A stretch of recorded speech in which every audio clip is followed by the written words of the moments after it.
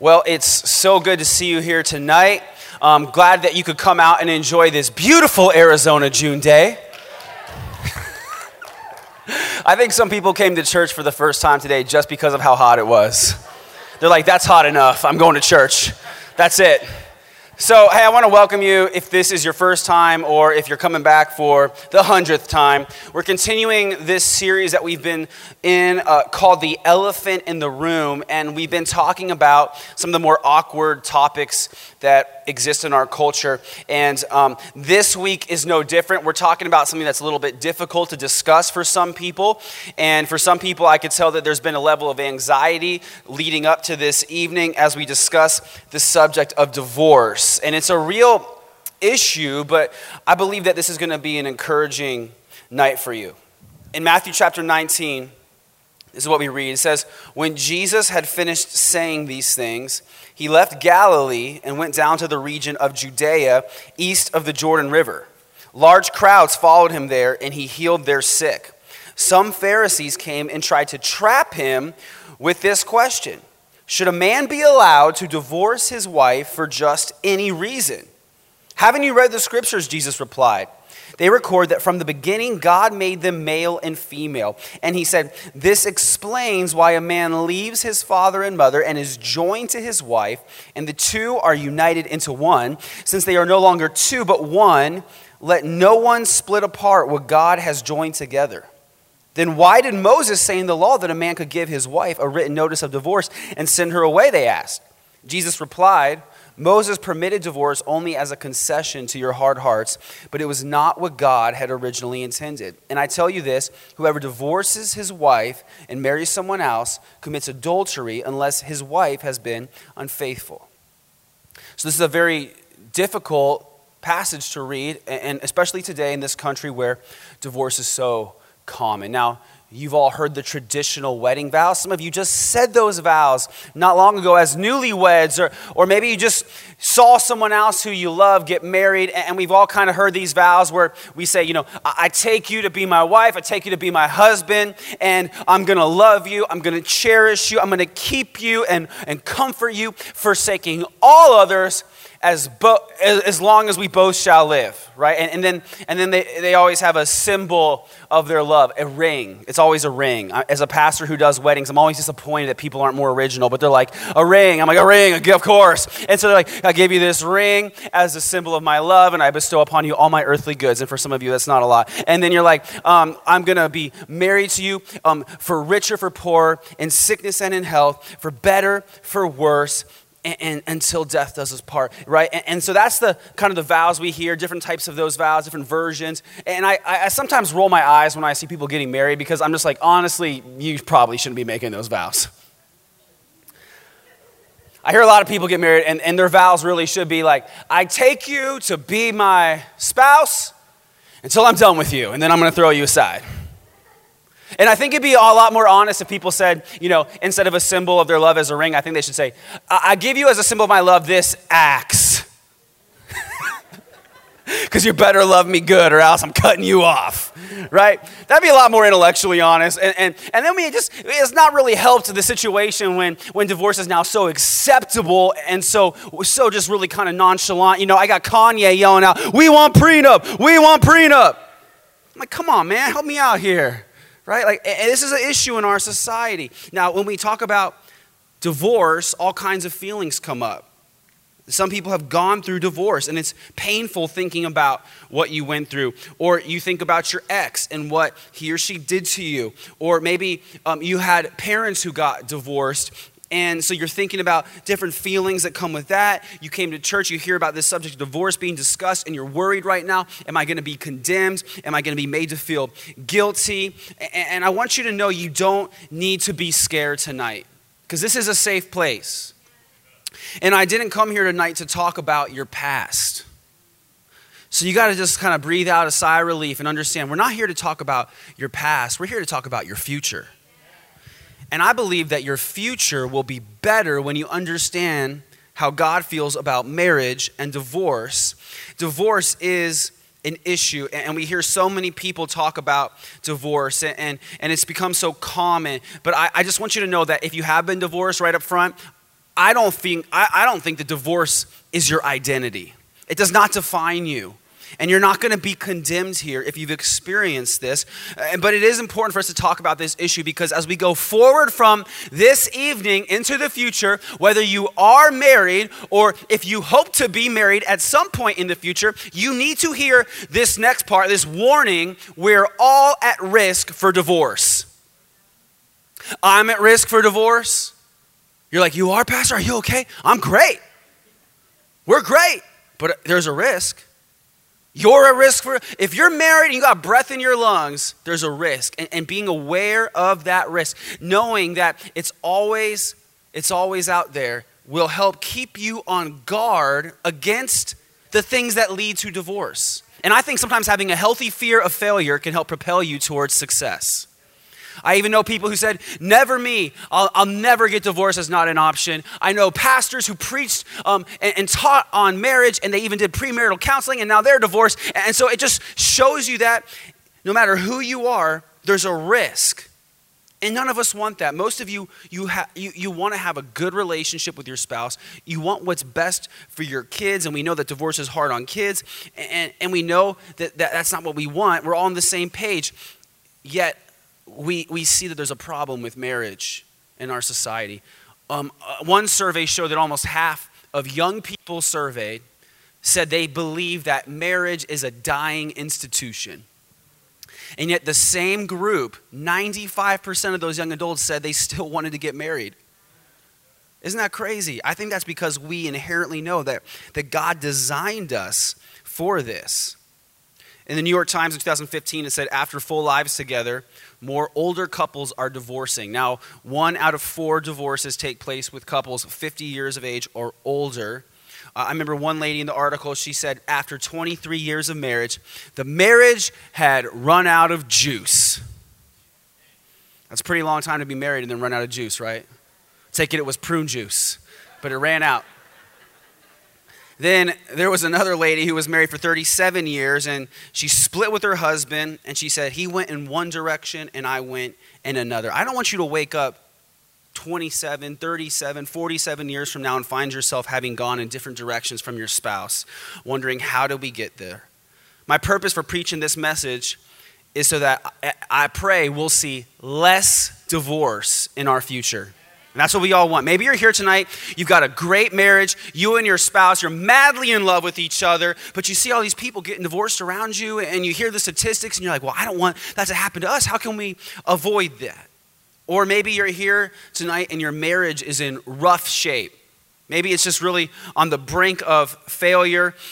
Maybe you've even talked about divorce or considered it. Maybe your marriage feels hopeless and not happy. I need you to hear me, and as I say this, you have a choice. You have a choice. The choices that you make every day, I believe, will take you one step closer. Every day you make choices that take you either one step closer to divorce or one step closer to a lifelong, satisfying, God-honoring marriage. But the choices you make every day will determine where you end up.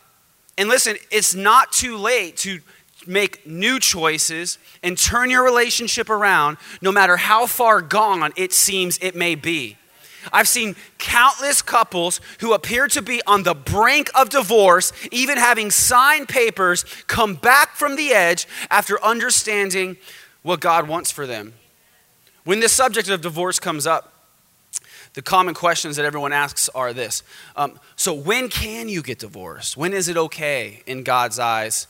Or someone wants to say, well, here's my situation. Here's what I went through. Here's why I got divorced. And they want to talk about their reasons. And that's kind of what we see happening with Jesus in the passage we read in Matthew 19. These Pharisees came to Jesus, and Pharisees were religious leaders. They were teachers of the law and of the scriptures in the Jewish community. And they came to Jesus. They asked him, Jesus, when can a guy get divorced? Like, when can he send his wife away? Is it just for any old reason he wants? And you have to understand that there was a debate in the community at the time. Different schools of thought and different rabbis taught differently. One school of thought was, well, you can divorce your wife for any reason you want. And back in these days, that meant, if she burns the dinner, throw her out. Then there was another school of thought that said, you can divorce your wife if you find another woman who's more attractive than her. And all the wives are like, boo. And then there's another school of thought that said, only if your spouse commits adultery can you divorce your wife. And so it was a hot topic of debate. But you also have to understand that these guys weren't coming to Jesus and asking this question because they just innocently wanted to know the answer. They were trying to trap him. It's a trap, Jesus. And see, what happened was his cousin, John the Baptist, had previously called out this guy Herod, who was the ruler of the area, because Herod divorced his wife and married his sister-in-law. That's pretty shady, right? That's like some Desperate Housewives, Kardashian stuff right there. And John the Baptist was like, you shouldn't do that. And he called him out and said, you're an adulterer. And what had happened to John the Baptist, he got thrown in prison and beheaded for calling out Herod. So now these guys, they come to Jesus and they're like, what do you think about divorce, Jesus? They're hoping to get him in trouble so they can end his ministry. So they're asking about exceptions. And that's what we tend to think about when it comes to divorce. Exceptions and reasons and justifications. And Jesus, rather than talking about exceptions, he takes the conversation back to God's intentions. And that's what we need to do. We need to spend a lot less time thinking and talking about exceptions and a lot more time planning and trying to uphold God's vision for marriage. God loves marriage, church. He loves marriage because marriage illustrates our relationship with God in a lot of really interesting and different ways. Jesus said to these Pharisees, I love how he said this, have you not read the scriptures? He was talking some serious trash right there. Because he was talking to the Pharisees. These guys were like the scholars of their day. They were experts in the scriptures. Many of them had all the Old Testament books, the first 5 books, memorized by heart. And so he's there like, have you not read the scriptures? That's like saying to Tom Brady, have you not seen a football? Like he was making fun of them, which I love about Jesus. It's like my favorite thing. He talks trash. He's got a good trash talking game. And so he's like, have you not read the scriptures? And he kind of takes it back to Genesis. And he says, in the beginning, God made them male and female. He first made Adam. And he's like, well, this isn't good. We can't leave Adam all on his own. So he made a woman and he brought them together. And he says, that's why a man and woman leave their parents. Leave their parents, young people, leave their parents. And they come together and the two unite and they become one flesh. One flesh. And he's not just talking about physically coming together. He is saying that in God's design, two people come together with two separate identities. And when they join together, they form a new identity as one family unit. So because this is such a powerful and spiritual joining together, he says, let no one split apart what God has joined together. God loves marriage, and here are a few reasons why. Because marriage allows us to better mirror God's image. All of you are made in the image of God and in his likeness, like no other part of creation. God loves the animals, but he didn't make the animals in his image. He loves you because you're made in his image in a special way. But when you come together with your spouse, you look a little more like God. Have you ever thought about that? Because God the Father, Son, and Holy Spirit are 3 in 1, and they live together in perfect relationship and harmony, and they enjoy each other. They comfort each other. They help each other. They work together. And when you come together with your spouse, you're coming together 2 in 1, not 3 in 1. Sorry, Mormons. 2 in 1. They don't do that anymore. 2 in 1. And you work together, right? You help each other. You comfort each other. You hopefully enjoy each other. And you mirror God's image a little more with your masculine strengths and your feminine strengths. It's a beautiful thing. So you mirror God's image. Another thing that happens in marriage is you maximize the impact that you can make for God. Because God calls men to cultivate and to build. And he gave men wives to help them and partner with them in that effort, to come alongside and build together. And that's why guys love it so much when their wife will partner with him and build with him. And that's what you guys need to do is a married couple come together and make it your goal together as a married unit to build your family and to cultivate your household together side by side. And husbands, I want you to lead the way. God designed you to be the leader of your household. So you have to take responsibility to head up the charge. And then wives, you're there right beside him. You're helping him. Sometimes you're pulling him back. back because he's like getting out of hand. Sometimes you're cheering him on like, yeah, you're so strong. You're so manly. I love you. You're the best. And he's like, I can do it because you're cheering for me. And that's really what God loves. So when we come together, two are better than one. Amen? So that's really awesome. And then here's another thing that's cool about marriage. Marriage models the relationship between Jesus Christ and his church. Marriage is the illustration which God chose to explain to us in ways that we could understand how he feels about you, his church. Jesus coming to save you as part of his church, it models the most adventurous romance you could ever imagine. Jesus comes, he pursues you, he wins your freedom, he takes you back out of captivity, and he gives you all the blessings that are possible to give, and he makes you part of his family, he gives you his name, he promises never to leave you or forsake you. He says, we're gonna be together forever, me and my people, and I'm never gonna leave you, I'm never gonna let you down, I'll always be with you. So we see how much God loves marriage and how it models his relationship with us. And that's why it makes sense that God says, I hate divorce. God does not say, I hate divorced people. Okay, so hear me. He didn't say, I hate divorced people. He said, I hate divorce. I hate the action of divorce. And the world says it's not a big deal. It's not really a problem. People get divorced all the time for irreconcilable differences, or they just couldn't make it work. But it's a very big deal to God. God designed marriage to be permanent. So we cannot treat it like it's breakable when God made it permanent. Getting divorced is serious. It's not just picking a new dance partner, right? It's not just trading in your old lease for a new model. Getting divorced spiritually is the equivalent of having a limb torn off. That's why it's so traumatic and so painful. I think it's one of the most painful things a human being can experience, maybe that and losing a child, because we were not designed to experience this.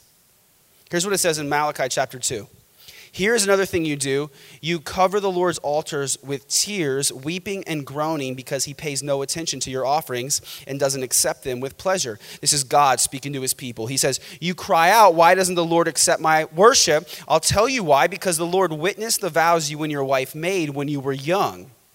But you have been unfaithful to her, though she remained your faithful partner, the wife of your marriage vows. Didn't the Lord make you one with your wife? In body and spirit, you are his. And what does he want? Godly children from your union. So guard your heart. This is why we said that you're at risk for divorce, because you've got to be on guard. Guard your heart. Remain loyal to the wife of your youth, for I hate divorce, says the Lord.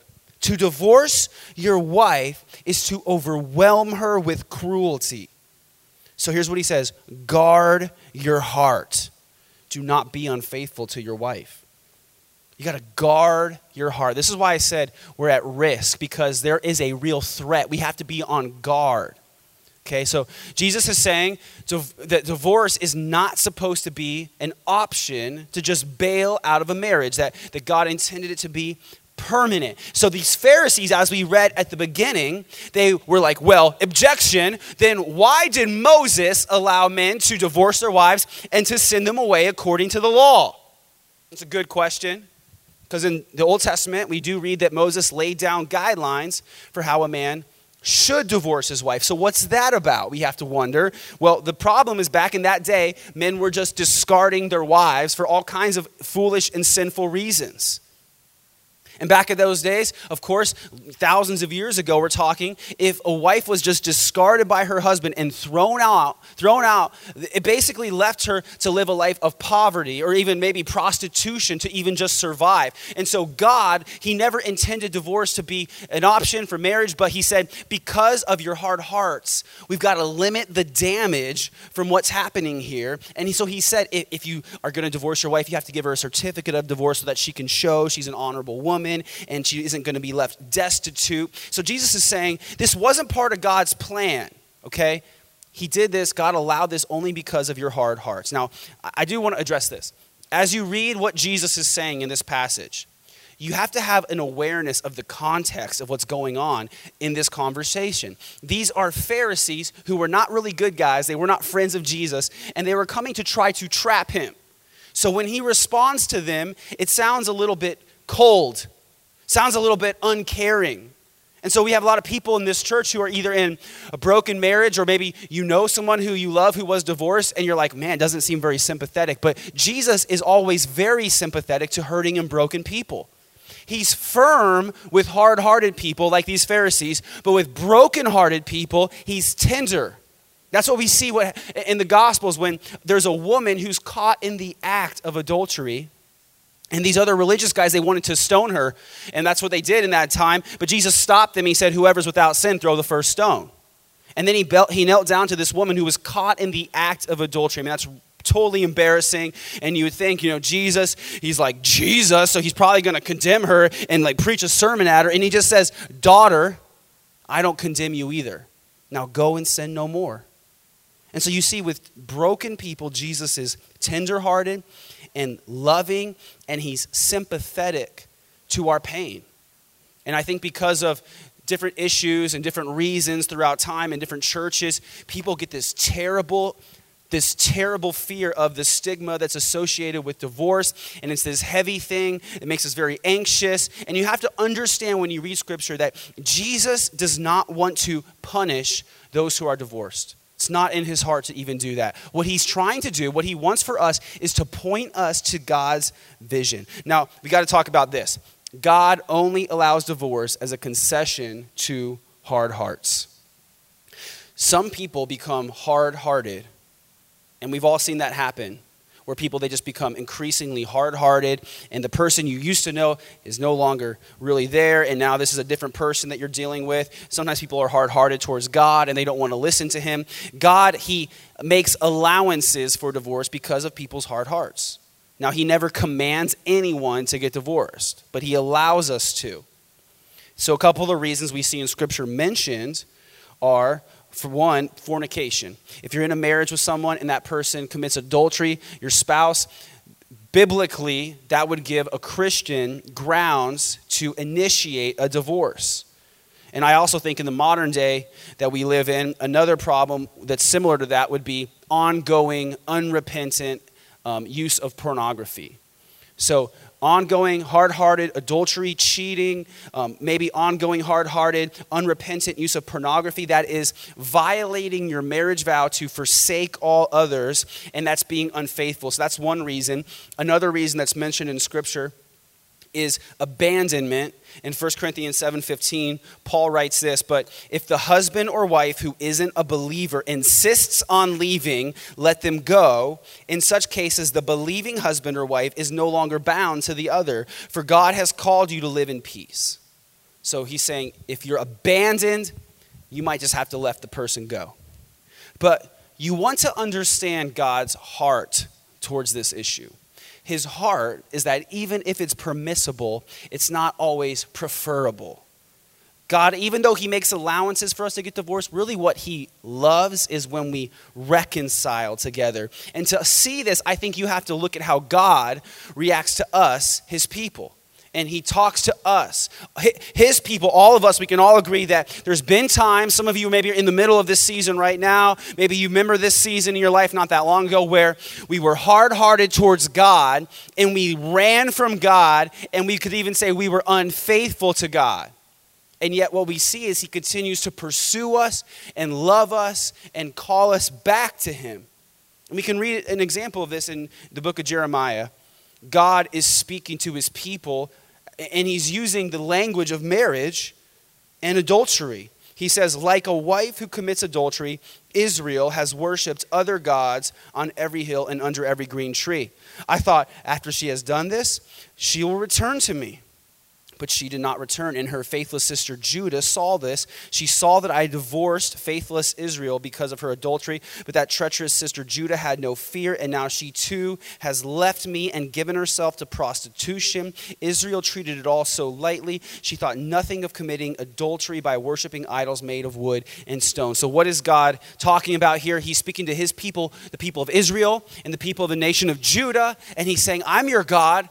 Remember one of the first command, you'll have no other gods before me. And yet they were committing adultery, so to speak, by worshiping idols day and night on every hill and under every tree. And God is saying, it's like a faithless wife who's left her husband to commit adultery. God's saying, that's what you've done to me. But then look what he goes on to say in that same chapter. But you have been unfaithful to me, you people of Israel. You have been like a faithless wife who leaves her husband. But look what his response is to them. My wayward children, come back to me, and I will heal your wayward hearts.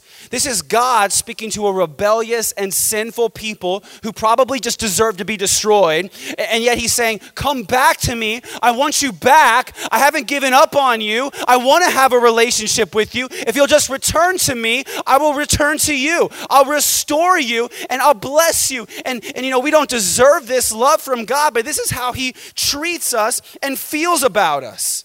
God pursues unfaithful people, and he pleads for them to come back. God hates division, but he loves reconciliation. He loves when people work out their differences and reconcile their relationship and restore what was broken. So we talked about some of the exceptions that God makes for divorce, maybe cheating or abandonment. But understand, in this day and age, the research that I found says that only about 16 or 17% of divorces are because of adultery. Most divorces which happen today are because people aren't happy. That's what it really boils down to. They'd say, I'm not happy, and I'm afraid that I'll never be happy. And for a lot of people, this fear of never being happy drives them to abandon their marriage. And that's why today, 70% of divorces are initiated by women. Because they're afraid, I think, that they'll be trapped in an unhappy relationship. But I want you to understand this about God. God does want you to be happy. He does. But he wants you to be happy as you do the things which make him happy, right? So people always say, like, well, I'm going to get divorced. I'm like, no, that's not really what God wants for you. He wants you to restore your relationship. And then I'll hear this excuse, well, God wants me to be happy. Like, don't bring God into this. Like, he wants you to be happy as you do what is right, because when you do what is right, his joy will follow you all the days of your life. So understand that. And more so, God knows that divorce won't fix an unhappy life. God knows this, and he wants you to know this. Divorce won't fix your life if it's an unhappy life. Maybe you're in the middle of a marriage and it's very difficult right now, and maybe it's bitter and resentful and there's no joy, and maybe you want to leave because you'd say, I'm not happy. Maybe you have a friend that's in this situation who says, I'm not happy. I would stop you right there. Let's stop and think about this and talk about this, because there was a time when you were happy. Remember that time? Back when your relationship first started and you couldn't get enough of each other, could you? You're always thinking about each other and twirling your hair and texting each other and like, you hang up. No, you hang up. I miss you more. And then you like think of ways that you could be around each other, and you drive hours through snowstorms just to spend time together for a couple minutes. And you'll be so happy that person comes in the room and your heart beats faster, and everything they said was so funny and everything she wore was so beautiful, and you loved each other, right? And then what happened? Something changed. Something changed, and it changed the dynamic of the relationship. The thing that changed is that you stopped doing the things you did when you felt the way that you felt. You changed. Your behavior changes in marriage. That's what changes. That's what leads people to be unhappy. 1 minute, your spouse came in the room and you just newlyweds, and you're, and I will always love you. And then the next minute she comes home and you're like, bye, bye, bye. Like, what happened? You changed, man. That's what happened. If you're in an unhappy marriage, I would challenge you and say you didn't get there overnight. Right? Like we read that one lady, she said, the marriage ran out of juice. And I'm like, well, it's because you stopped making the juice. Right? You got to make the juice. I want to have a lot of juice in my marriage.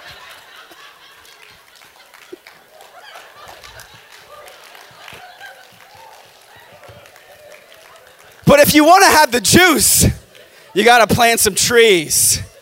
And you got to cut some weeds, right? And you got to kill some bugs. And then, after a little while, you got to pick the fruit. And then you got to work and you got to squeeze the fruit, right? And then you get to drink the juice. You know what I'm saying? It takes work. It takes work, but that's what happens is we stop doing the work, and so we stop feeling the love the way that we used to. And so things change, you know. You used to participate in the life of your family actively, and then you stopped. You used to find the little things that he or she did so cute. Like, man, it's so cute when he burps. He's so masculine the way he burps, so cute. And now you just want to throw up. And you used to just forgive so easily, and that's because the Bible says love covers over a multitude of sins. But now you like get offended and you hold on to it, and you're still thinking about it 6 months later, even though she said she was sorry. And you're still like, but yeah, remember that one time? And see, that's offense, and we hold on to offense. And then you start to focus on what the other person should be doing for you, and you used to think about what you could do for him or for her. And that's kind of what changed. It's some of the same reasons that people get bitter and leave their church. See, I would say no wonder you're not happy. No wonder you're not happy if your marriage is like that, if you're treating each other like that, if you've become self-centered and self-focused. You don't get to drink the juice until you do the things that lead to juice, right? I would say it this way: if you want to have that harvest, the harvest of happiness in your life, you got to plow with perseverance. You got to plant seeds of steadiness. And then after a season, when you've been devoted, you get to drink. Man, that's how we have satisfying and lasting marriages that honor God. And you can have a marriage like that. You can. There's a reason that second and third marriages fail at a higher rate. It's because people get divorced thinking, I'm not happy, so the answer is to get out of this marriage and then I'll be happy. But the thing is, they just don't become happy all of a sudden. They go from marriage to marriage looking for happiness. And that's what will happen if you don't understand where happiness truly comes from. You'll be that person going from well to well to well, looking to find satisfaction, but as each well dries up and you look for another one and you look for another one, you find yourself in an endless cycle of frustration and disappointment. This is what happened with Jesus when he encountered a woman at a well. He met a woman at a well and he started talking to her, and through course of conversation it came out she had 5 husbands. You can feel pretty good about yourself no matter where you're at, because that's a lot of failed marriage. Right? And so in the course of this conversation, he's talking to her, and he discovered and showed her that you're going from marriage to marriage to marriage, and you're looking for satisfaction. And what he said to her is the thing that we all need to hear. The only thing that will satisfy you is Jesus Christ. He said, I am the living water. Whoever drinks of me will never thirst again. And so when you understand that satisfaction and happiness comes through Jesus, it frees you up to love your spouse without crushing him or her with the expectation that he or she will satisfy you in every way, which he or she cannot. Only Jesus can. So I want to help you have this kind of marriage in your life. And I want to give you some practical steps and tips which I believe will divorce-proof your marriage. I know we said that there's a risk, and there always will be a risk, and you've got to stand guard, but there are some keys which will essentially divorce-proof your marriage. I wish I could give you keys that would guarantee that you'll be rich, but I can't. I wish I could give you keys which will guarantee that you'll live to be 100 and never get sick, but I can't. But I can give you some keys which will divorce-proof your marriage. First, you need to have a gospel-centered relationship. And maybe you're new to church or you're not really sure what that means, so I'll explain it. The gospel of Jesus Christ is that we were sinners who could not save ourselves, and so Jesus came and lived righteously on our behalf. He was innocent, and he took our punishment on the cross when he died so that he could pay the price which we owed, which allowed him to forgive us. And we are all like, hey, I can't save myself. I'm a sinner. I've been saved by the grace of God. I don't deserve it. It's a free gift. I'm not perfect. I just accepted the grace of God, and so now I get to live in his love. And we all have to continue to walk in that love. And we know, according to the gospel, that even though we don't deserve and we still mess up, God's love to us is faithful. And so if you'll have a gospel-centered relationship, it will change your perspective in how you look at your spouse or your future spouse. And you'll look at that person and you'll say, wait a second, that person is also just a sinner who is saved by the grace of God. Oh, she can't be perfect the same way that I can't be perfect. She's only saved because of the grace of God. And she's relying on God to help her grow in the same way that I am. That will change your perspective in the way that you look at each other. You'll start to serve one another the way that Christ serves the church, and your perspective will shift. But then let me give you a couple really practical steps that will divorce-proof your marriage. You need regular church attendance and participation. Regular church attendance. Okay, so you've all heard the statistics which say that about 50% of marriages end in divorce. Those are some statistics that have been around for a while. But when people are surveyed who go to church on a regular basis, that number drops from 50% to less than 10%. That's a huge drop, right? Huge increase in odds of success. Just going on a regular basis. Go on vacation still by all means. Sometimes you get sick. But if you'll prioritize going to church on a regular basis, it will dramatically improve your odds of having a successful marriage. It's just common sense, right? Because if you come into God's presence and you hang out with God's people and you listen to God's word on a regular basis, it's going to transform you whether you like it or not. That's what's happened to so many people, many of you, in fact. If you'll come to church and participate, you'll find what many people have found. When their survey, they found that people who attend church on a regular basis with their spouse reported a higher level of marital satisfaction. Isn't that crazy? It makes sense, though. And then they found that people who participate in the life of their church had an even higher level of marriage satisfaction. So don't just come. Participate. I'm just making it very practical for you. You can divorce-proof your marriage. Let's make it go even one step further. This will divorce-proof your marriage. Regular prayer and Bible reading. Research has shown that couples who pray together stay together. If you would just take a couple minutes and pray with your spouse and maybe read the Bible together once in a while, you can essentially guarantee that you'll not get divorced.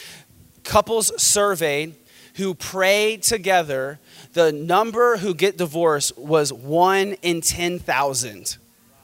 Isn't that incredible?